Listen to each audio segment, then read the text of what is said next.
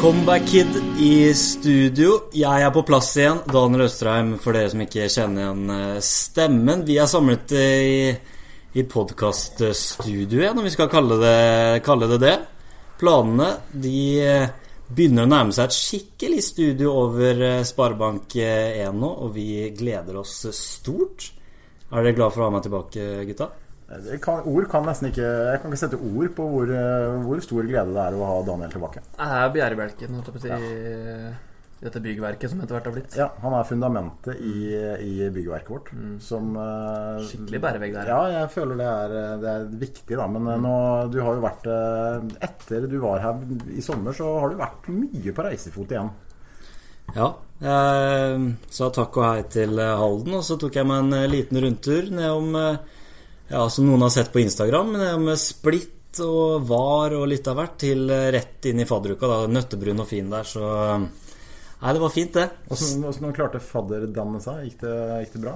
Jeg merker at det er tøft, ass. Det er liksom 4-5 dager der på rad, og folk er gira, så ja, man må bare henge seg på. Ja, begynte å komme deg igjen. Ja. Det hjalp jo ikke at med en gang det var ferdig, så dro vi 4 netter til Rondane, så det var jo i telt der. Så det var litt redusert halvveis opp mot Veslesmen der på 2000 meter, men nei, greit.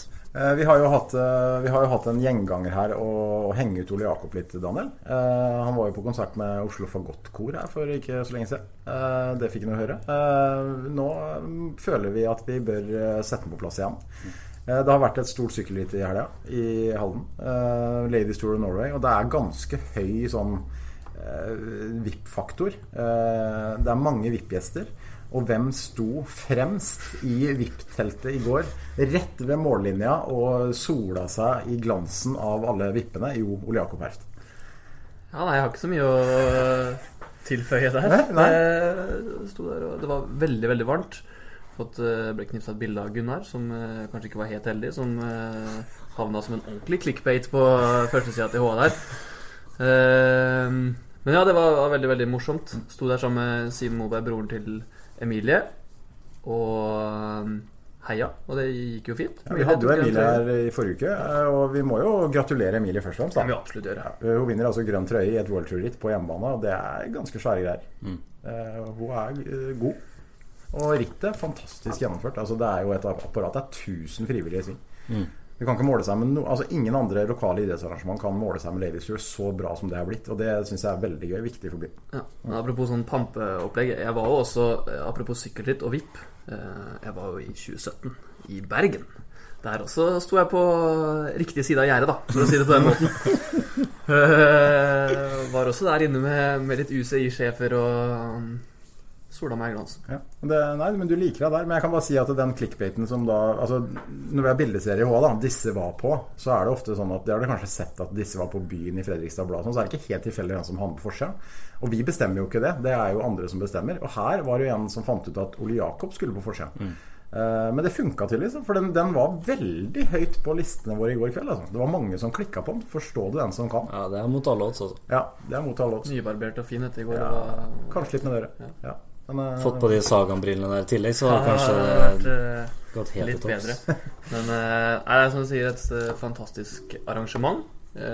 Var så skal si, hell i uhell. Jeg satt ikke i Halden, og så rittet på lørdagen, eller etappa på lørdag.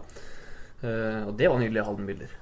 Ja, det været, og det var jo fikk en litt skjev start bort i Vestfold med høljregn og halvparten av syklistene tryna, og det var litt krise, men det ble jo helt fantastisk, og så mye folk i byen her. Og, nei, det var moro. Jeg å komme over på riktig side av fjorden. Riktig side av fjorden, si. Definitivt. Men du fikk ikke med deg så mye av det rittet da, Daniel?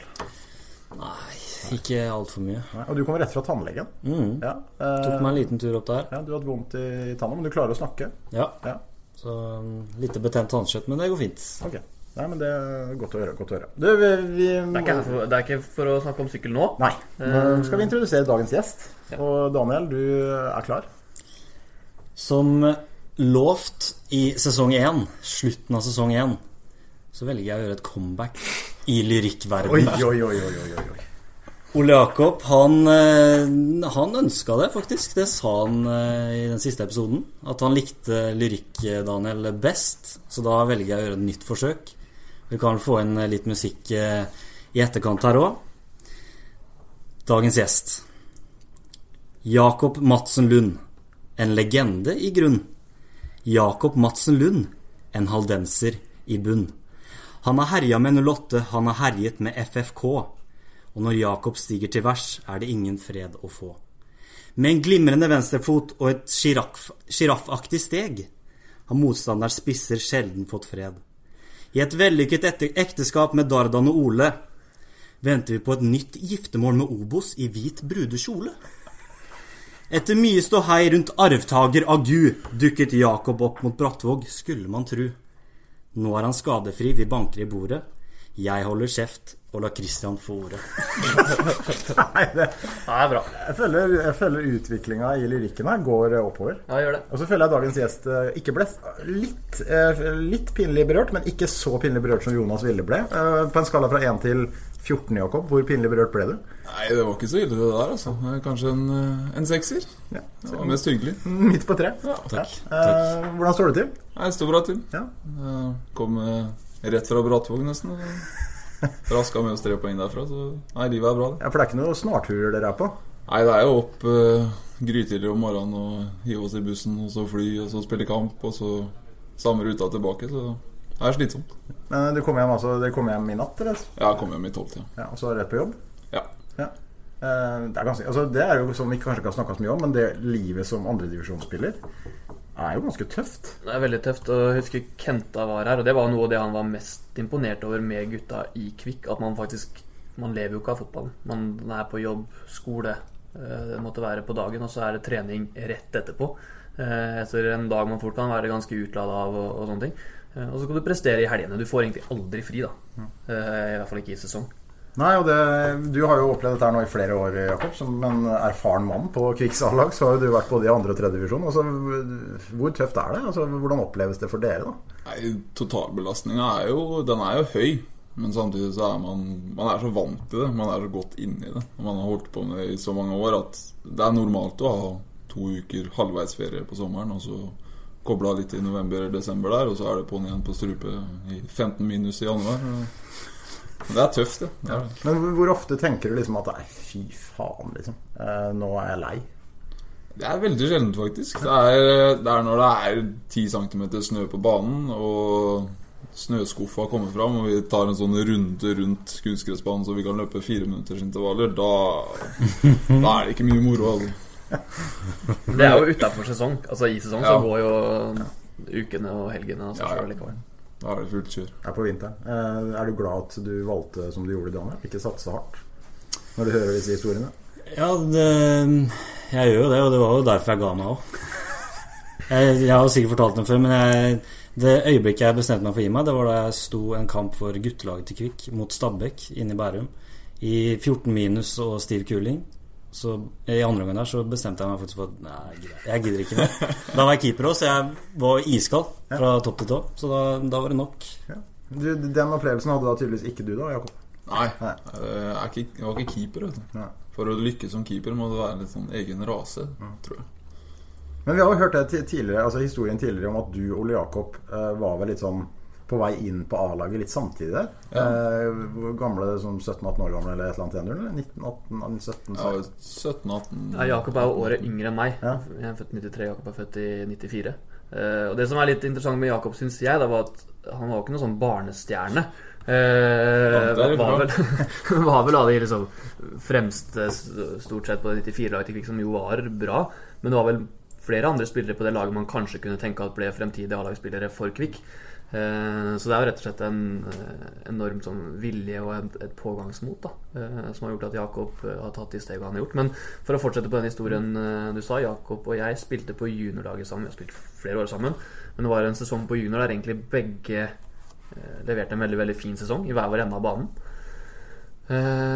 Året etter da var jeg ferdig som junior. Jakob hadde siste året sitt som junior. Vi ble tatt opp i A-stallen omtrent på likt.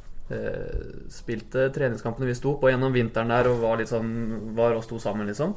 Og treningskampene ble lite spilletid. Vi hadde vel egentlig innsett at det ble oss to på benken. Vi skulle holde sammen, det året der sånn. Og så det første seriekamp inne på Føyka mot Asker. Jonas Heli Hansen på oppvarminga. Ryker vel omtrent det som å ryke inn I kne. Jakob må inn og starte den kampen. Siden så Jakob aldri seg tilbake. Sånn var det. Sånn var det. Tilfeldigheter, kanskje akkurat der og da. Ja, det jo marginer. Det jo den historien der jo et så godt eksempel på hva det har å si I idretten. Det kunne jo like så godt vært en kantspiller som hadde blitt skadet, og så hadde det sett helt annerledes ut. Jeg var jo ganske langt bak I rekka egentlig, men så fikk vi noen skader. Josef måtte spille venstre bekk og så det flaks da, og så tok jo sjansen når jeg fikk den, men det var jo ikke gitt at jeg skulle få den. Men det var jo Nils Leksrød som da var trener, og han var jo den sesongen der, så var det var ikke bare du heller som kom inn på laget der. Altså det var jo egentlig Drilon Turka, det var flere som på en måte tok det steget I den sesongen der. Så absolutt, den 2013-sesongen, den var morsom. For da var det mange unge gutter og I løpet av kriga og gjorde det egentlig ganske bra den sesongen. Hadde vel så midt på litt øvre halvdel der, 5., 6. Jeg tror det ble 5. plass til slutt. Slo ut Sarpsborg-cupen da. Ja, riktig. Men altså, det Ole Jakob nevner her, du var ikke noen barnestjerne. Altså, hvordan opplevde du på en måte de åra der da, hvor man vokser med opp I tenåra, og det jo litt, begynner å bli litt uttak til sonelag, kretslag og sånne ting, og du følte kanskje at det var andre som var foran deg I køen. Altså, den tålmodigheten, den treningsviljen, altså, hvordan opplevde du det? Nei, det har egentlig aldri vært noe problem det der med treningsvilje. Jeg har alltid syntes det har vært ok å trene, I hvert fall med ball. Det har ikke vært så bra å trene uten ball. Men så merket jeg at det var mange som tok meg igjen I den alderen der, I 14, 15, 16. Det var egentlig bare å gjøre det samme som man alltid hadde gjort, og håpe at det skulle gå seg til. Men det sånn at det for mange som gir opp for tidlig, tror du? Det det nok. Det jo litt sånn, det veldig fokus på de unge, gode, og man glemmer jo litt dem som ikke gode I den alderen. Og det jo mange som har potensial til å bli veldig, veldig gode, men som utviklet senere. Men det jo ofte sånn at man sier at I ungdomsfotballen så man må la de beste være best og utvikles videre på et høyere nivå og sånn. Det veldig det der med liksom differensiering, topping. Det en sånn lang debatt som ikke vi skal ta helt her, men det jo viktig å finne en balansegang, for det jo ikke sånn at når man setter opp et lag, 12-årslag da, og så tar man 10 beste på et lag der, så det jo ikke alltid den som nummer 1 og 2 som blir best til slutt. Og så, det jo på en måte Jakob et godt eksempel på da. Ja, det jo, jeg var jo langt ifra den beste I mine år. Og nå det jo bare meg igjen på det A-laget. Og med all respekt, de fleste som var gode sammen med Jakob, eller som var gode I den årgangen Jakob var gode, skal spille mot Kvikkhallen 2 I kveld for ID. Og det jo går selvfølgelig litt på hva man har lyst til å gjøre også med fotballen, at man nødt til å ha en sånn drive til å legge ned en enorm innsats, og det har vi snakket om før, at det mange som snakker om det her, tenk så god man kunne blitt hvis han hadde vært seriøs, eller hvis han hadde stått på. Vi sitter vel her med et vaskeekte eksempel på at det gjelder å kunne trene, og det et talent I seg selv, det å ville trene og bli bedre. Ja, for Daniel, vi to kunne blitt kjempestjerner begge to. Altså, vi har hatt det treningstalentet. Vi jo gode eksempler på at det stemmer jo. Ja. Men det jo et eller annet med det, altså, sånn som du som sto innpå der I minusgraden og egentlig ga opp da, der og da. Det jo sånn der da. Da har man ikke den viljen som skal til.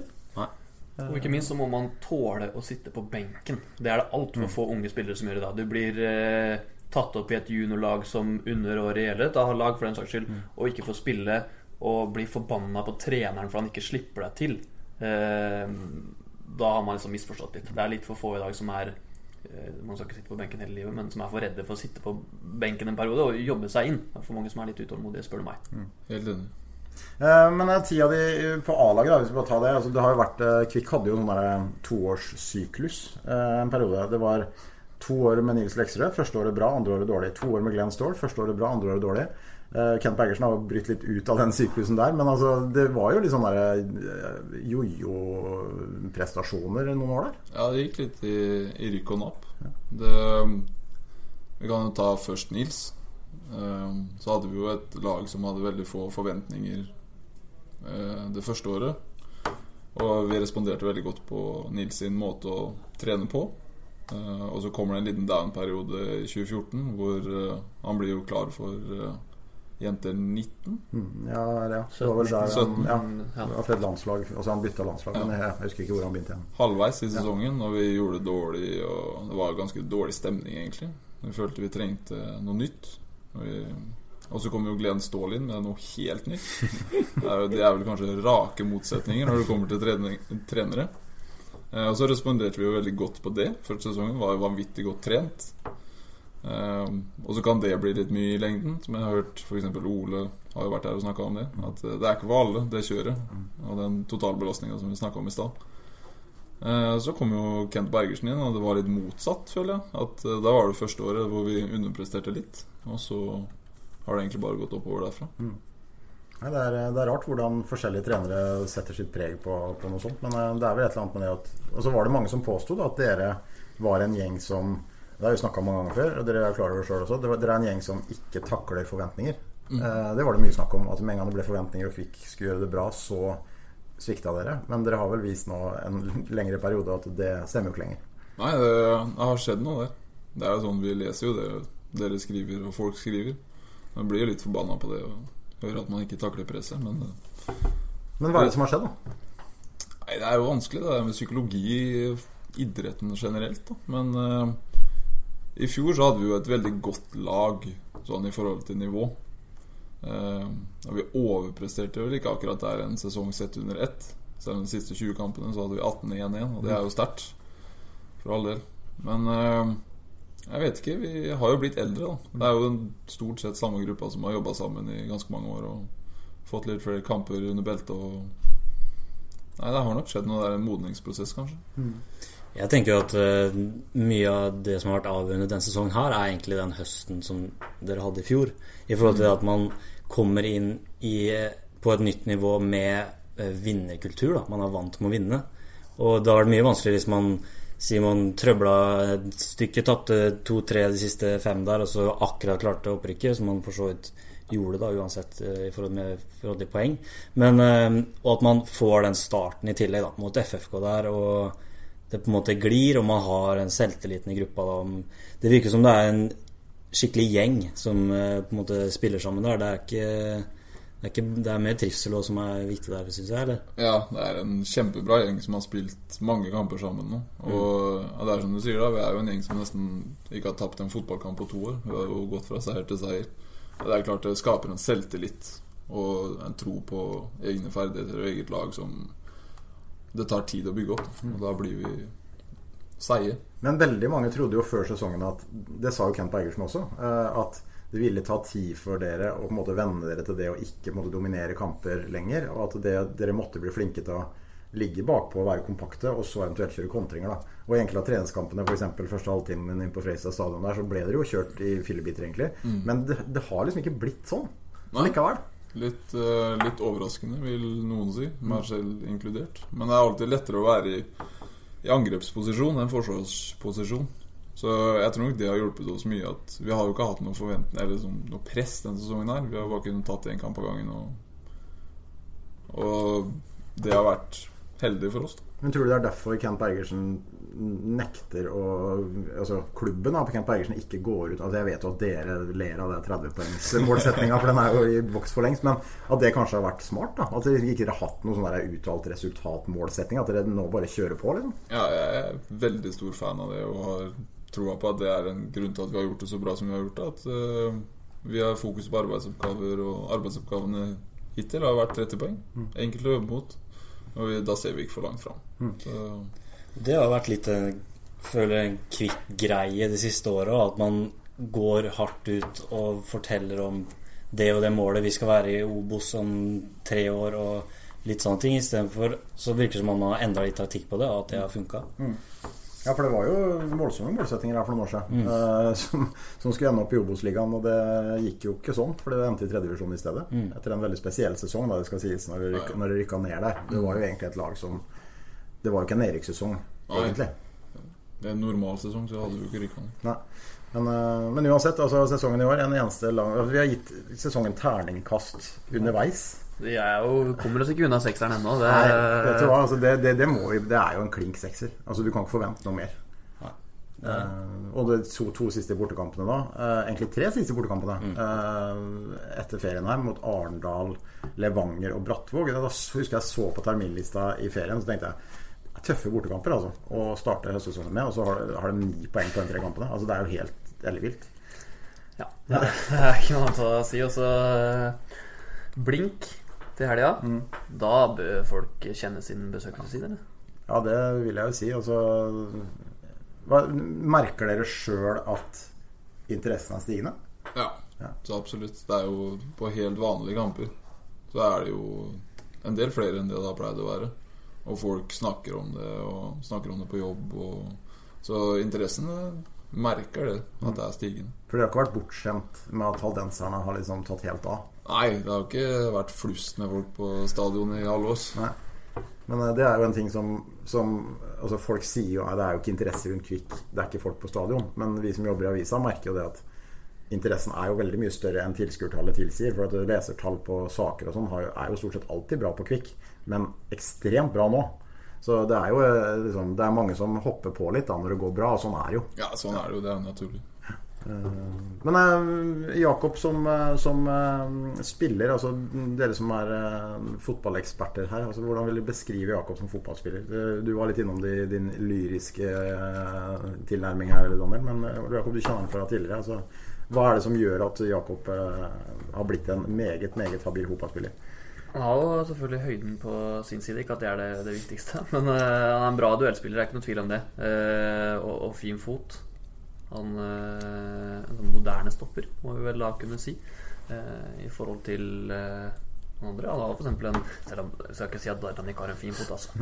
Men Dardan er mer glad i å rydde opp, tror jeg, enn det Jakob er. Jakob er veldig flink til å spille av press, finne folk i mellomrommet som jeg vet Kenta er veldig opptatt av.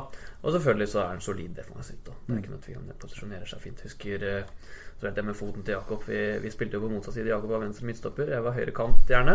En sånn crosser tvers over hele banen der, og bare løpe. Og fikk en på lisa hver gang der. Det er ikke helt sant, men noen ganger, ja. Men det er jo en smart fotballspiller, Daniel. Det er ikke noe tvil om. Ja, det er liten tvil om det. Jeg tenker litt sånn, nei, den hvit Mamadou Sakho i toppslag da, og litt bedre fot, men sånn lange steg, sånn vi så tidligere i sesongen, tråkke på kula der, litt klønt innimellom der. Så jeg synes det er en god sammenligning. Ja, litt sånn, jeg kan se, selv om han kanskje er en mer rendyrket duellspiller, så skjønner jeg sammenligningen. Litt sånn når du ser dem. Og så må vi legge til en ting. Jakob er helt sinnssyk på å få tåa si på ballen. Uansett hvor langt foran du er, Jakob, så får han tåa si på ballen, og så takler han. Hvordan var det når du hadde en vond tå? Det var den skaden du var ute med her, var en vond tå? Ja, nei, da holdt jeg meg mest i ro. Da var det vanskelig å trene, så slapp den problemstillingen. Hvordan er det med tåa di, forresten? Det er greit nå, det gjør vondt, men ikke i nærheten av hva det var før. Så da... Hvilken tå er det snakk om? Venstre stortå. Venstre stortå, ja. Og det er viktig når en venstrebent spiller en vond tå. Det er jo vondt. Ja. Jeg håper Sondre Stokke ikke hører på podcasten. Jeg tror ikke han gjør det. Nei, kan han det. Nei, men altså, det er gode beskrivelser av Jakob. Jeg er enig med det sier begge to, men det at han er en moderne stopper, fordi vi ser jo det i moderne fotball at det er viktigere og viktigere at keepere, forsvarsspillere også kan spille fotball da. Og i et oppspillsmønster og sånne ting så er det ekstremt viktig å ha en sånn type da. Som du sier for Ole og Dardan er ikke at ikke de kan behandle ballen, men det er jo på en måte Jakob er den mest spillende av de midtstopperne. Jeg er jo veldig glad for å se det, for jeg har snakket litt om det, jeg har kommentert Kvikkår. Jeg er for så vidt, det er fint at Kvik har funnet sin formasjon med 3-4-3, 3-5-2 veldig ofte, men hvis et motstandlag ligger dypt med en spiss, så er det ikke vits å spille seg ut med 3 stoppere, og der er Jakob flink til å ta med seg ballen ut av ledd og inn på midten for å kunne pådra seg press, og så slippe ballen videre. Jeg ser jo alt for mye i toppfotballen, og jeg skjønner ikke helt, for eksempel Ole Gunnar Solskjær, Manchester United, trengte vel 4 spillere for å spille ut spissen til Crystal Palace i helga. Liksom fortell meg den som vet hvorfor man skal gjøre det, og bruke 4 spillere på å spille ut 1 spiller. Ja, da blir det er jo dårlig taktikk, for å si det sånn. Ja. Jørgen Lacour, hvis han hører på det her Han glad i sånt. Han glad i sånt. Men det jo jeg skal akkurat si vi har fått Jørgen Lacour inn i studio her, men ja, det hørtes nesten ja, det var akkurat det, analysen til Ole Jakob. Nei, men det jo du ser det jo på toppnivå også. Altså de beste lagene har gjerne de typene som klarer å spille seg gjennom ledd helt bakfra. Altså, hvis ikke det noe press, så går de selv. Altså, Joel Matip på Liverpool et glimrende eksempel. Altså, han fantastisk god til det. Altså, det stege oppover, lange sånne giraffsteg han også. Men det jo vanskelig for motstanderen, for da blir det skape overtallssituasjoner over hele banen. Så, men får du beskjed av Kenta helt spesifikt at det skal du gjøre? Kenta opptatt av det der.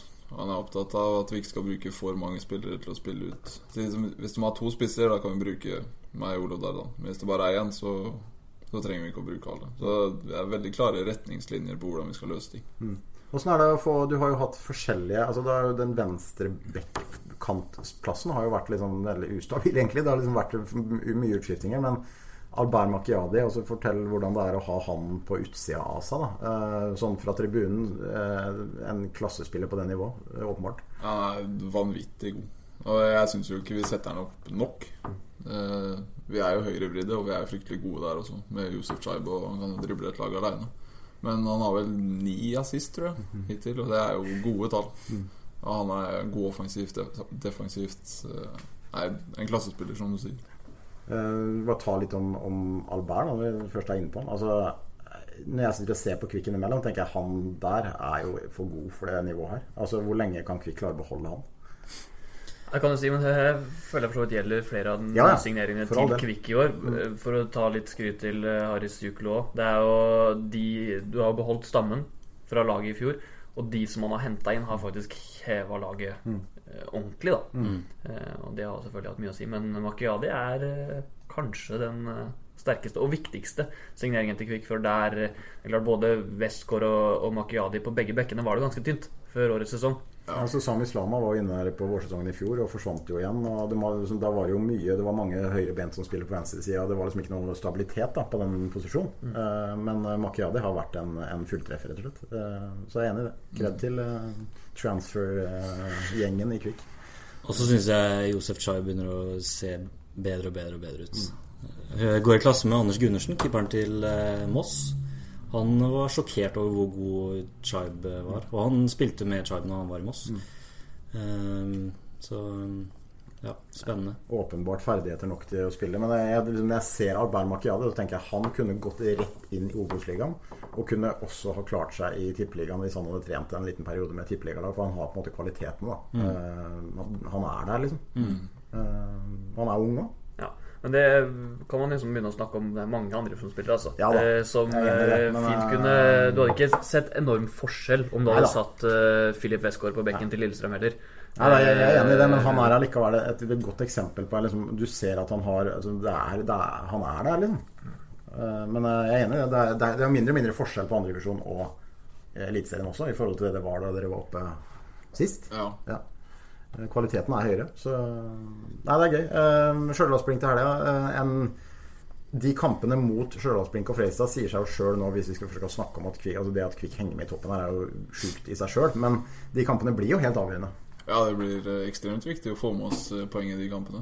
Så hvis vi vinner nå mot Stjørdalsblink, så passerer vi dem. Ja. Og Fredrikstad skal bort til Egersund der, og vanskelig kamp der borte, ikke sant? Så. Jeg snakket litt med Joakim Meyer, han var nervøs, så ja, det kan bli moro. Hva tror du folk i Fredrikstad tenker når de ser resultatene til Kvik, når de vinner og vinner og vinner og vinner? Det en irriterende lillebror som driver og ikke gir seg. Ja, jeg tror de tar oss nok ikke helt seriøst alle inn i Fredrikstad ennå, men jeg tror ikke de liker det, nei. De vil jo helst være både 1 og 2 nivå høyere, så nei, jeg tror ikke de liker det. Det ikke noe morsommere tanke enn det. Nei, det hadde vært helt fantastisk. Men jeg så det etter den Mossekampen, da det ble uavgjort på stadion. Så det ganske mange i Fredrikstad som glad for når det går dårlig med Kvik nå, for å si det sånn da. Det merket jeg det begynner å bry seg mer og mer. Det litt sånn med lillebrødre. Jeg husker jo det fra 2002-sesongen, som da går i et år om fortsatt, når Kvik og FFK kjempet den 7-1-kampen sånn. Det var jo altså egentlig jo Kvik en litt sånn uskyldig lillebror for folk i Fredrikstad, for de synes det gøy at Kvik gjør det bra, det mange spillere som har arter og sånn, men i det de begynner å liksom yppe seg, så blir det mer skadefryd. Det jo helt normalt. Du så det på Twitter etter den Levanger-matchen der, og når Kvikk leder 2-0, og så et par Fredrikstad-folk der som spør hva det Levanger driver med. Liksom. Det heller det at Kvikk så gode som dere egentlig vet, men dere har ikke lyst til å innrømme det. Kristian Brevik vil ikke innrømme det. Han var ute der, han meldte litt. Så. Han har med å melde. Vi må ta noen spørsmål. Yes, kjør på. Til Jakob. Bør han ta på seg sikkerhetsbeltene nå, eller? Jeg tror han slipper forholdsvis billig unna, men det en situasjon her, og et spørsmål som jeg synes veldig, veldig festlig da, en situasjon jeg husker veldig, veldig godt. Det et spørsmål fra Øystein, kollega på Kvikkhalens A-lag, som lurer på om Jakob kan fortelle kort om sekundene etter at du utlignet til 2-2 borte mot Lisleby for 2 år siden med rekruttlaget. Ja, det stor faktisk. For det her var i 5. divisjon? Nei, det var i 4. divisjon. Det 3 år siden, tror jeg. Det var første året til Øystein. Nei, det var jo en høstkamp da. Det var et flomlys og perfekt mat og god stemning. Så ligger vi under 2-0. Og jeg vil jo vinne uansett, ikke sant? Uansett om det 4. eller 2. divisjon. Så først et raid der. Kommer og skaffer straffe. 2-1. Så langt inn på overtid får vi en corner. Og så får jeg hedda den i mål da, og da svartner det totalt. Da det begge hendene opp i været. Et jubelbrøl jeg aldri har produsert før eller siden. Kanskje 3 folk på tribunen. Det bare svartna helt for meg. Og det her var Lisleby som vel lå desidert sist i den 4. divisjon. Og du var der, eller? Ja, jeg var der. Ja. Men hva gjorde den? Løp den? Ja, det var armer i været. Hvis du har sett noen bilder av en jublende Jakob Lund etter den seieren mot Sarpsborg 08 på stadion, det blir barnemat i forhold. Okay. Ja, det var noe alla det der. Det var begge armene opp i været og ut mot sidelinja der, helt alene. Men det jo litt snodig at det var der og da det svartna for deg, da. Men det har vært andre situasjoner. Og det var en ubetydelig kamp. Ja, det det jeg mener. Ja, det veldig rart, men jeg synes det fryktelig gøy å score. Og når det sånn utligning på overtid, det var stort. Det var et stort øyeblikk. 2-2 mot Lisleby. Og i samme kamp for øvrig, sønnen til Lasse Trulsen, av vel Mikael Trulsen, han banka inn en brasse.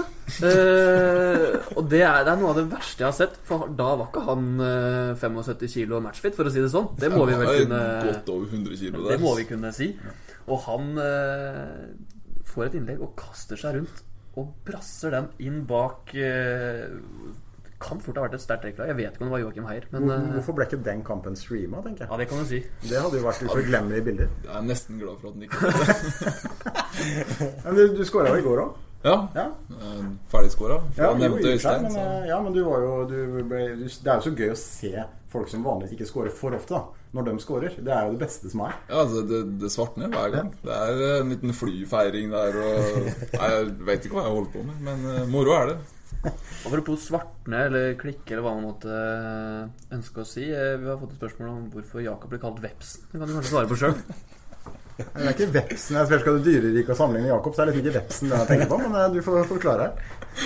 Jeg så lei av det greiene der også, vet du. For det var et videomøte nå før Brattvåg. Så satt vi 22 kaller på FFO-bygget der. Så det en veps rundt i lokalet, så tar Jørgen Lakor og klasker til den vepsen, og så slår han hardt i bordet, så den ferdig. Og så alle begynner å le, ikke sant? Og Jørgen sitter der med steinansikt og later som ingenting. Og så det har bare blitt en sånn greie etter i går. Jeg tror han sa et eller annet med veps sikkert 20 ganger. Nå jeg så lei Jørgen Lakor, så hvis du hører der, kan du være så snill å slutte. Albert Puj Jørgen Lakor APFC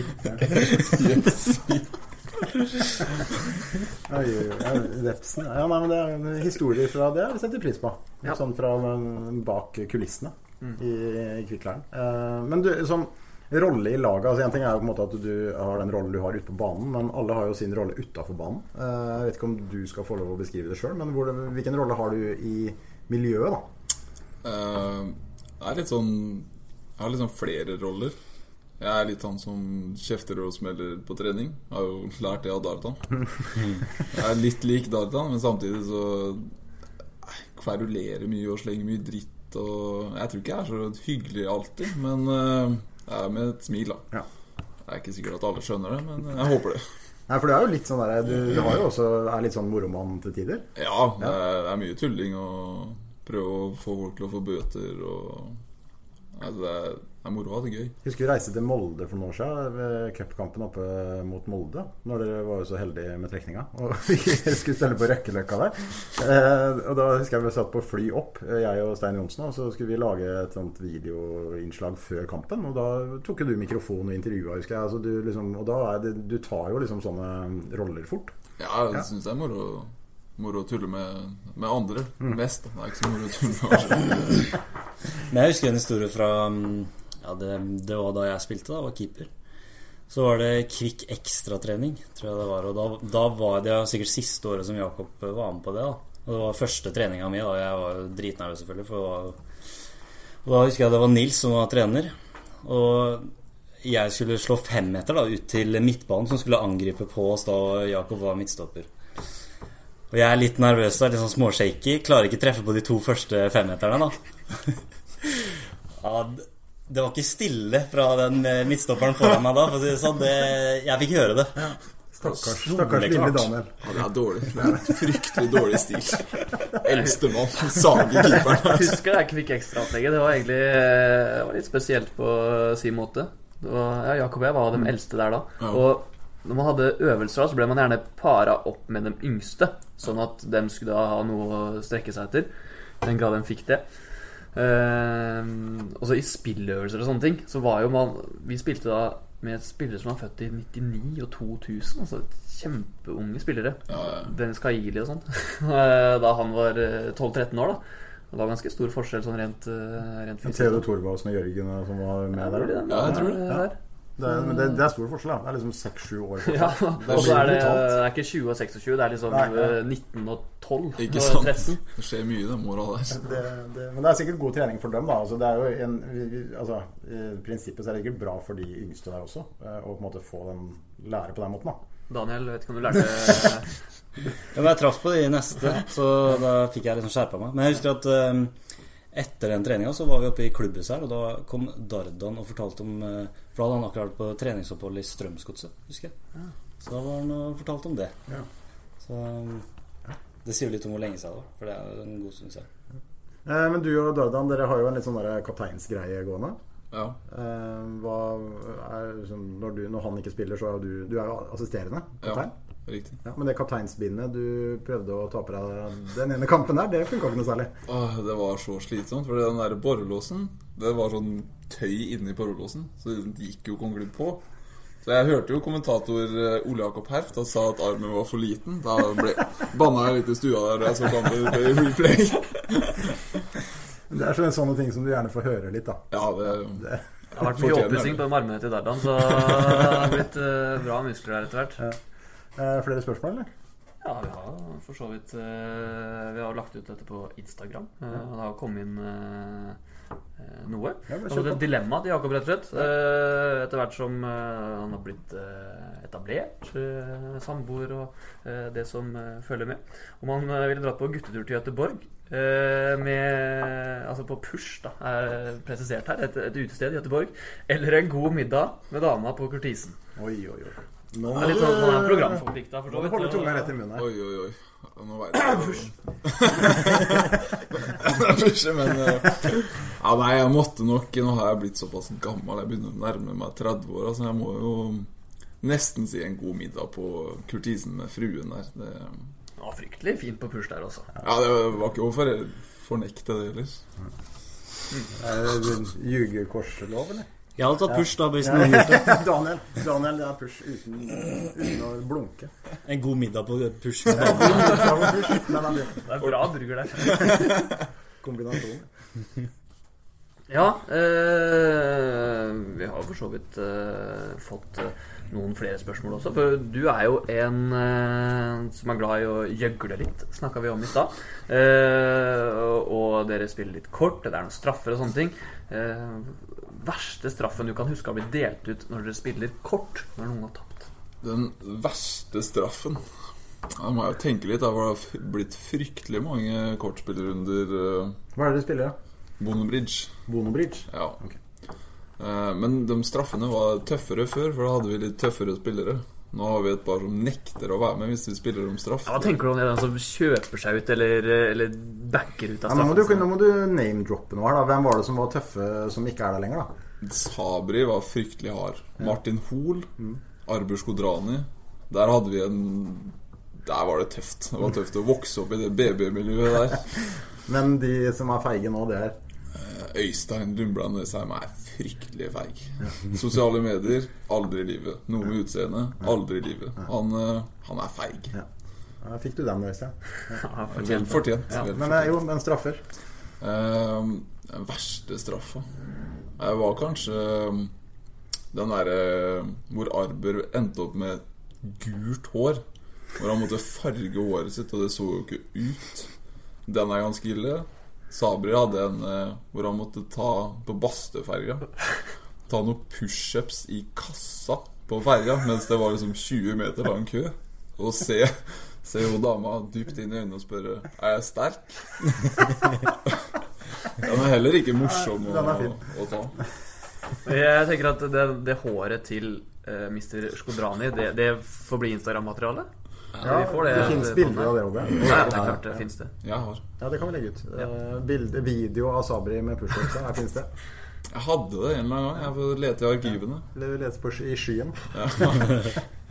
Ja, det fint. Nei, men det viktig, så sånne ting viktig, for det vil jeg tro at når dere skal på så mange turer som dere på nå da, så det en av de tingene dere gleder dere til, å sitte og spille kort i bussen Ja, det helt fantastisk. Nå har vi jo den der fine Halden-idretten-bussen med bord og Dardan på utsida. Man får høre det hver gang vi har den bussen. Eneste passningen han har slått for han ikke ser på ballen. Er det på utsida av den bussen? Ja, han ser rett inn i kamera. Ballen som fyker av gårde. Snakk om å være heldig med motiv. Ja, jeg vet ikke. Det bildet på den bussen vel bare han har sett bedre ut. Det på litt. Ikke så mye bedre, men Nei. Han vel den eneste som spiller i den klubben som på utsida her. Fordi resten har jo dratt fra de resterende. Altså Øyvind Andreasen har jo lagt opp. Malene Ståhl spiller jo fortsatt, men hun spiller jo ikke. Halden finnes jo ikke lenger. Og hvem som HK ikke skillende? Nei, eller det Pung, ikke? Jo, det kanskje.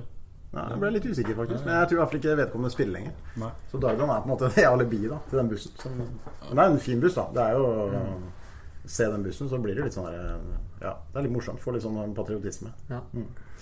Du har fått en siste oppfordring. Nå har du ikke forberedt noen ting, så jeg spørs hvor lett dette her men om du kunne satt opp et five-a-side-lag med lassaroner, har vi snakket om i denne podcasten før. Den som vil vite hva det gå tilbake og lytt, men da personer som kanskje har gjort noe morsomt, sånne ting, har det blitt definisjonen på her i Sportsprat i hvert fall. Men et five-a-side-lag med lassaroner. Som Jakob har spilt med, eller bare som han kjenner? Som du vet om, og som Ja, snakker vi da om de originale lassaronene? Ja, det kan du godt si, men der har vi et sylfrikt five-a-side-lag. Jeg tror ikke vi hadde vunnet noen kamper, men da har vi jo meg og Arber Skodrani bak. Ja, det altså 2 ålreite spillere det da, med Arber Skodrani i Pristina der, og Jakob i Kvik. Utfyller hverandre bra. Ja, det vil jeg si. Så har vi Rivjerna, Besfort Sala og Artin Aviangi på midten.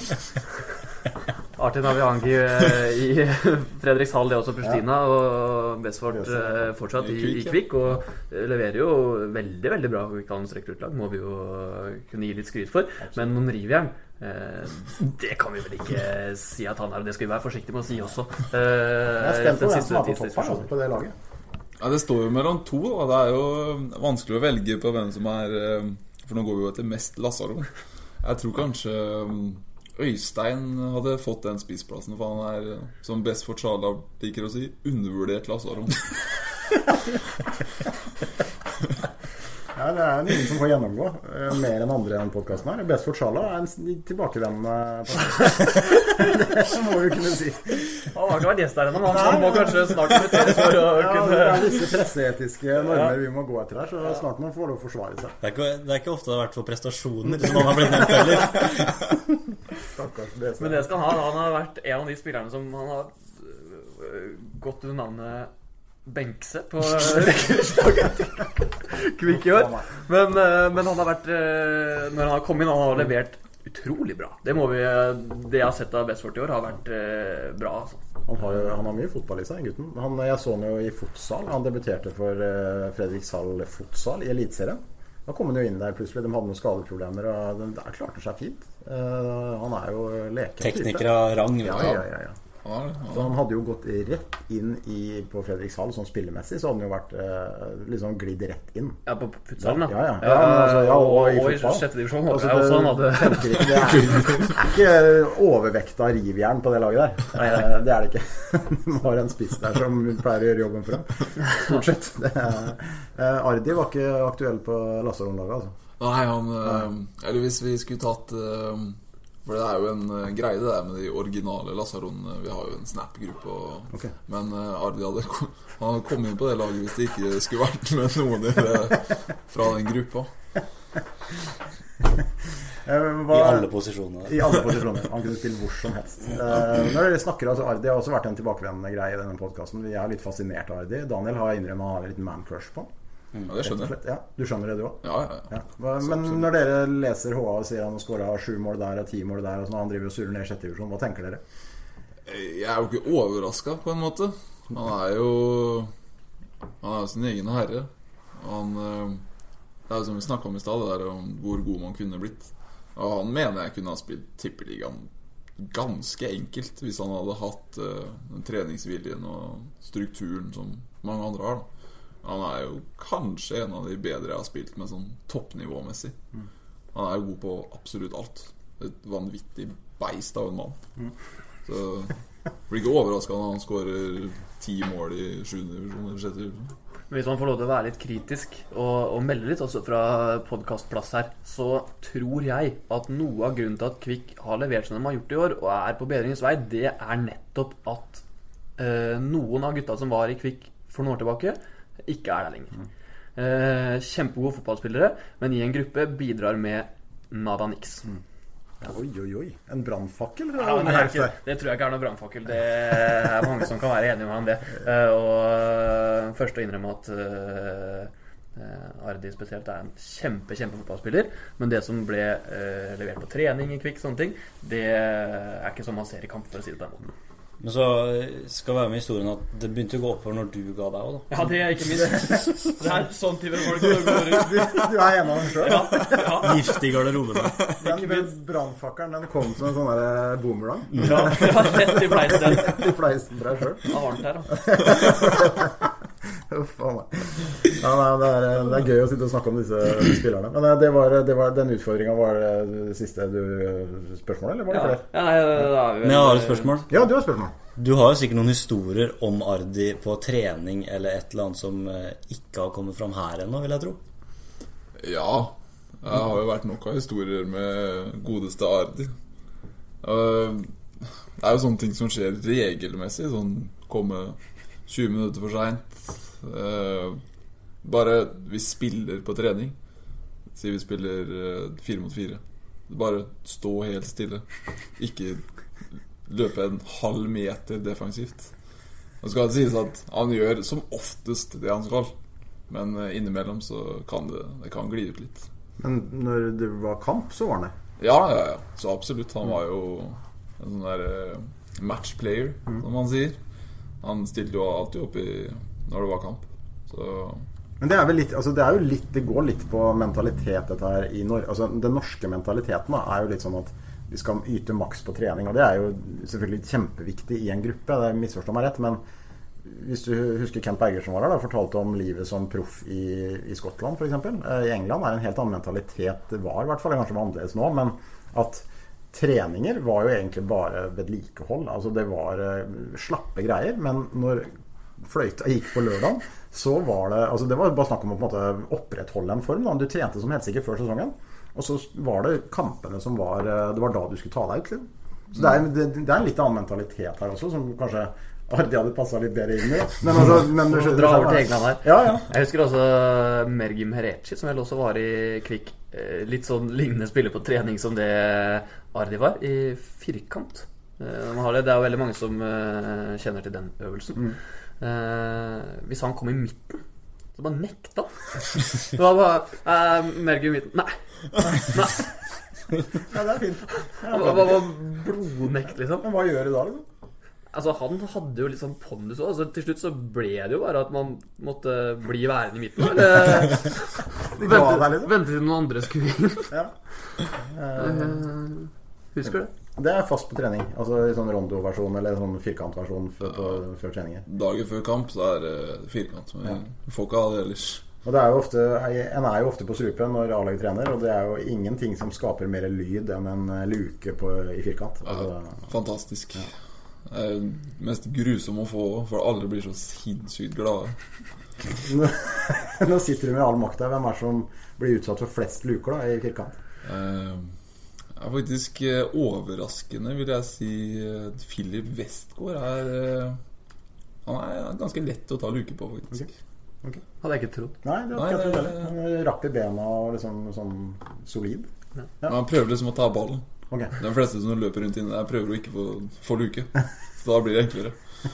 Det feil fokus. Ja, det å ta ballen helt feil fokus. Ja, det det. Det klart. Du skal bare unngå luke. Ja. Men glimrende øvelse for øvrig, som har bærer preg at det har blitt en oppvarmings- og køddeøvelse. Litt synd, egentlig. På en måte. Det bra. Ja, for man ser jo noen sånne videoer fra trening i Premier League og Barca. Det jo litt andre varianter. Den der store rondoøvelsen her, den jo en touch, jo helt sjuke greier å se på. Altså det teknisk nivå, så alle etter kvikkespillere, men altså, dere jo et lite stykke unna der. Du skulle komme opp på treninga på Strupa og så tatt en sånn video av Kvikk der. Sett om det noe om du kan sammenligne det, og så satt det ved siden av Barca eller et eller annet sånt. Det kunne vært interessant, eller kanskje ikke så veldig hyggelig for dere, men nei, det tror jeg det blir triste saker. Nei, det tror jeg faktisk jeg. Det noe mer vi lurer på om vi har ja, jeg ser ut kallenavn. Jeg hører jo når de roper, altså, du blir ofte kalt for Jake på banen. Jay, ja. Litt morsom historie vi hadde en prøvespiller for noen år siden. Han het Jackson. Så etter det så når Dardan snakker til meg, så det enten Jay eller Jackson. Okay. Jeg fikk da navnet til Jackson. Forstå det, sånn kan. Han var ikke en world beater, eller hva? Ja, han var ikke så veldig god. Kanskje ikke noe. Ja, det ikke så veldig hyggelig. Men du tåler å bli kalt Jay. Ja, det går fint. Hva de andre kallenavnene til de andre ute på banen? For at det veldig sjelden som man kan si et fullt navn, kanskje. Altså, hva det de blir kalt? Philip går ofte under Phil. Dardan har enten Mehmet eller Dard. Dard, ja. Jeg og Ole kaller han alltid for Dard. Matti, ja, på Mathias. Ja. Øys på Øystein. Jos, eller? For Scheib? Nei, det ble mest Scheib. Josef Myhren og Jos. Jo, ja, det Josef han var Myhren. Jeg tror ikke jeg kommer på noen flere. Vi ikke så sterke på kallenavn. Bare forkortelser, egentlig. Ja, egentlig. Det enkle forkortelser. Jeg har ikke så god fantasi det. Nei. Peder Biebs. Kunne vært det. Ja, Peder Omell har også vært en gjenganger her. En fargeklatt å få inn i et lag, kan man si. Fantastisk type. Det skjer alltid noe med Peder. Der har jeg mange historier hvor Peder har utmerket seg.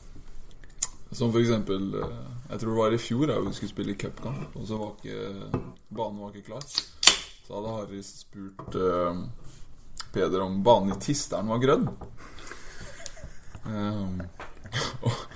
Og Peder hadde tenkt og sånn sagt ja, den jo svart da.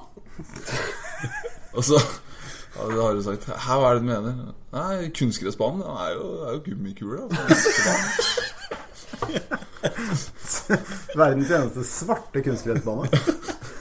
Nei, han finner på noe nesten daglig hvor vi ler av Peder. Veldig morsomt. Aldri kjedelig rundt Peder Omell. Fantastisk. Det er mange typer på det laget, og det tror jeg veldig viktig for at man presterer. At man har folk man ler med og av. Litt i sånn passe balanse der. Ja, for han kan jo le av seg selv, og det jo viktig. Det akkurat det. Det veldig viktig. Ikke alle som like gode på det. Han har vel en og annen plan om å skåre et mål eller to oppe på Risum i dag, vil jeg tro. Det vil jeg tro. Møter Josef Myhren vel med, eller? Ja, tror jeg har ikke hørt noe annet. Men Det er alltid sånn rart når den podcasten her gis ut etter den kampen. Skal vi sitte og snakke om den? Brokkvik vinner 2-0. Men Daniel har allerede nå meldt at Peder kommer til å skåre. Så vi får se. Ja. Hat-trick. Vi begynner å bli ganske godt kjent med Jakob nå. Jeg føler det. Vi får begynne å runde av et tak, men jeg ser at Daniel har åpnet et eller annet gule greier på... Ja, han har en monstervariant her. Hvor lener du hen i sånn energidrikk-verden? Jeg hadde faktisk tenkt å introdusere dagens monster. Jeg håper at det kom. Oi. For den der, veldig stor fan av den der. Ok, hva heter han? Det er vel The Doctor fra Valentino Rossi. Ja, det er han motorsykkelføreren. MotoGP. Ja, han har sin egen monsterdrikk. Ja, han og Lewis Hamilton også. Lewis Hamilton har det. Men den har de sluttet å selge, tror jeg. Ok. I Norge. Jeg har ikke sett det på mange... For å nevne, vi skal legge et bilde av monsteren, og Daniel skal også gi inn et terningkast etter hvert.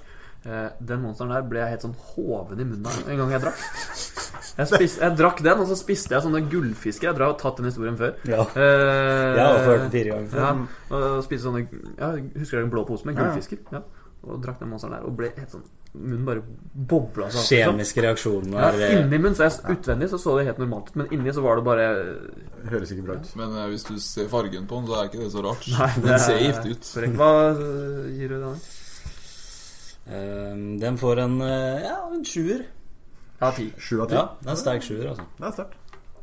Det er vel den nest beste karakteren, tror jeg. Ja, sjekk det ut. Sjekk det ut. Vi venter jo fortsatt på at Monster skal banke på døra vår og komme en spons. Og også med is, som jeg så her. Monsterisen. Ja.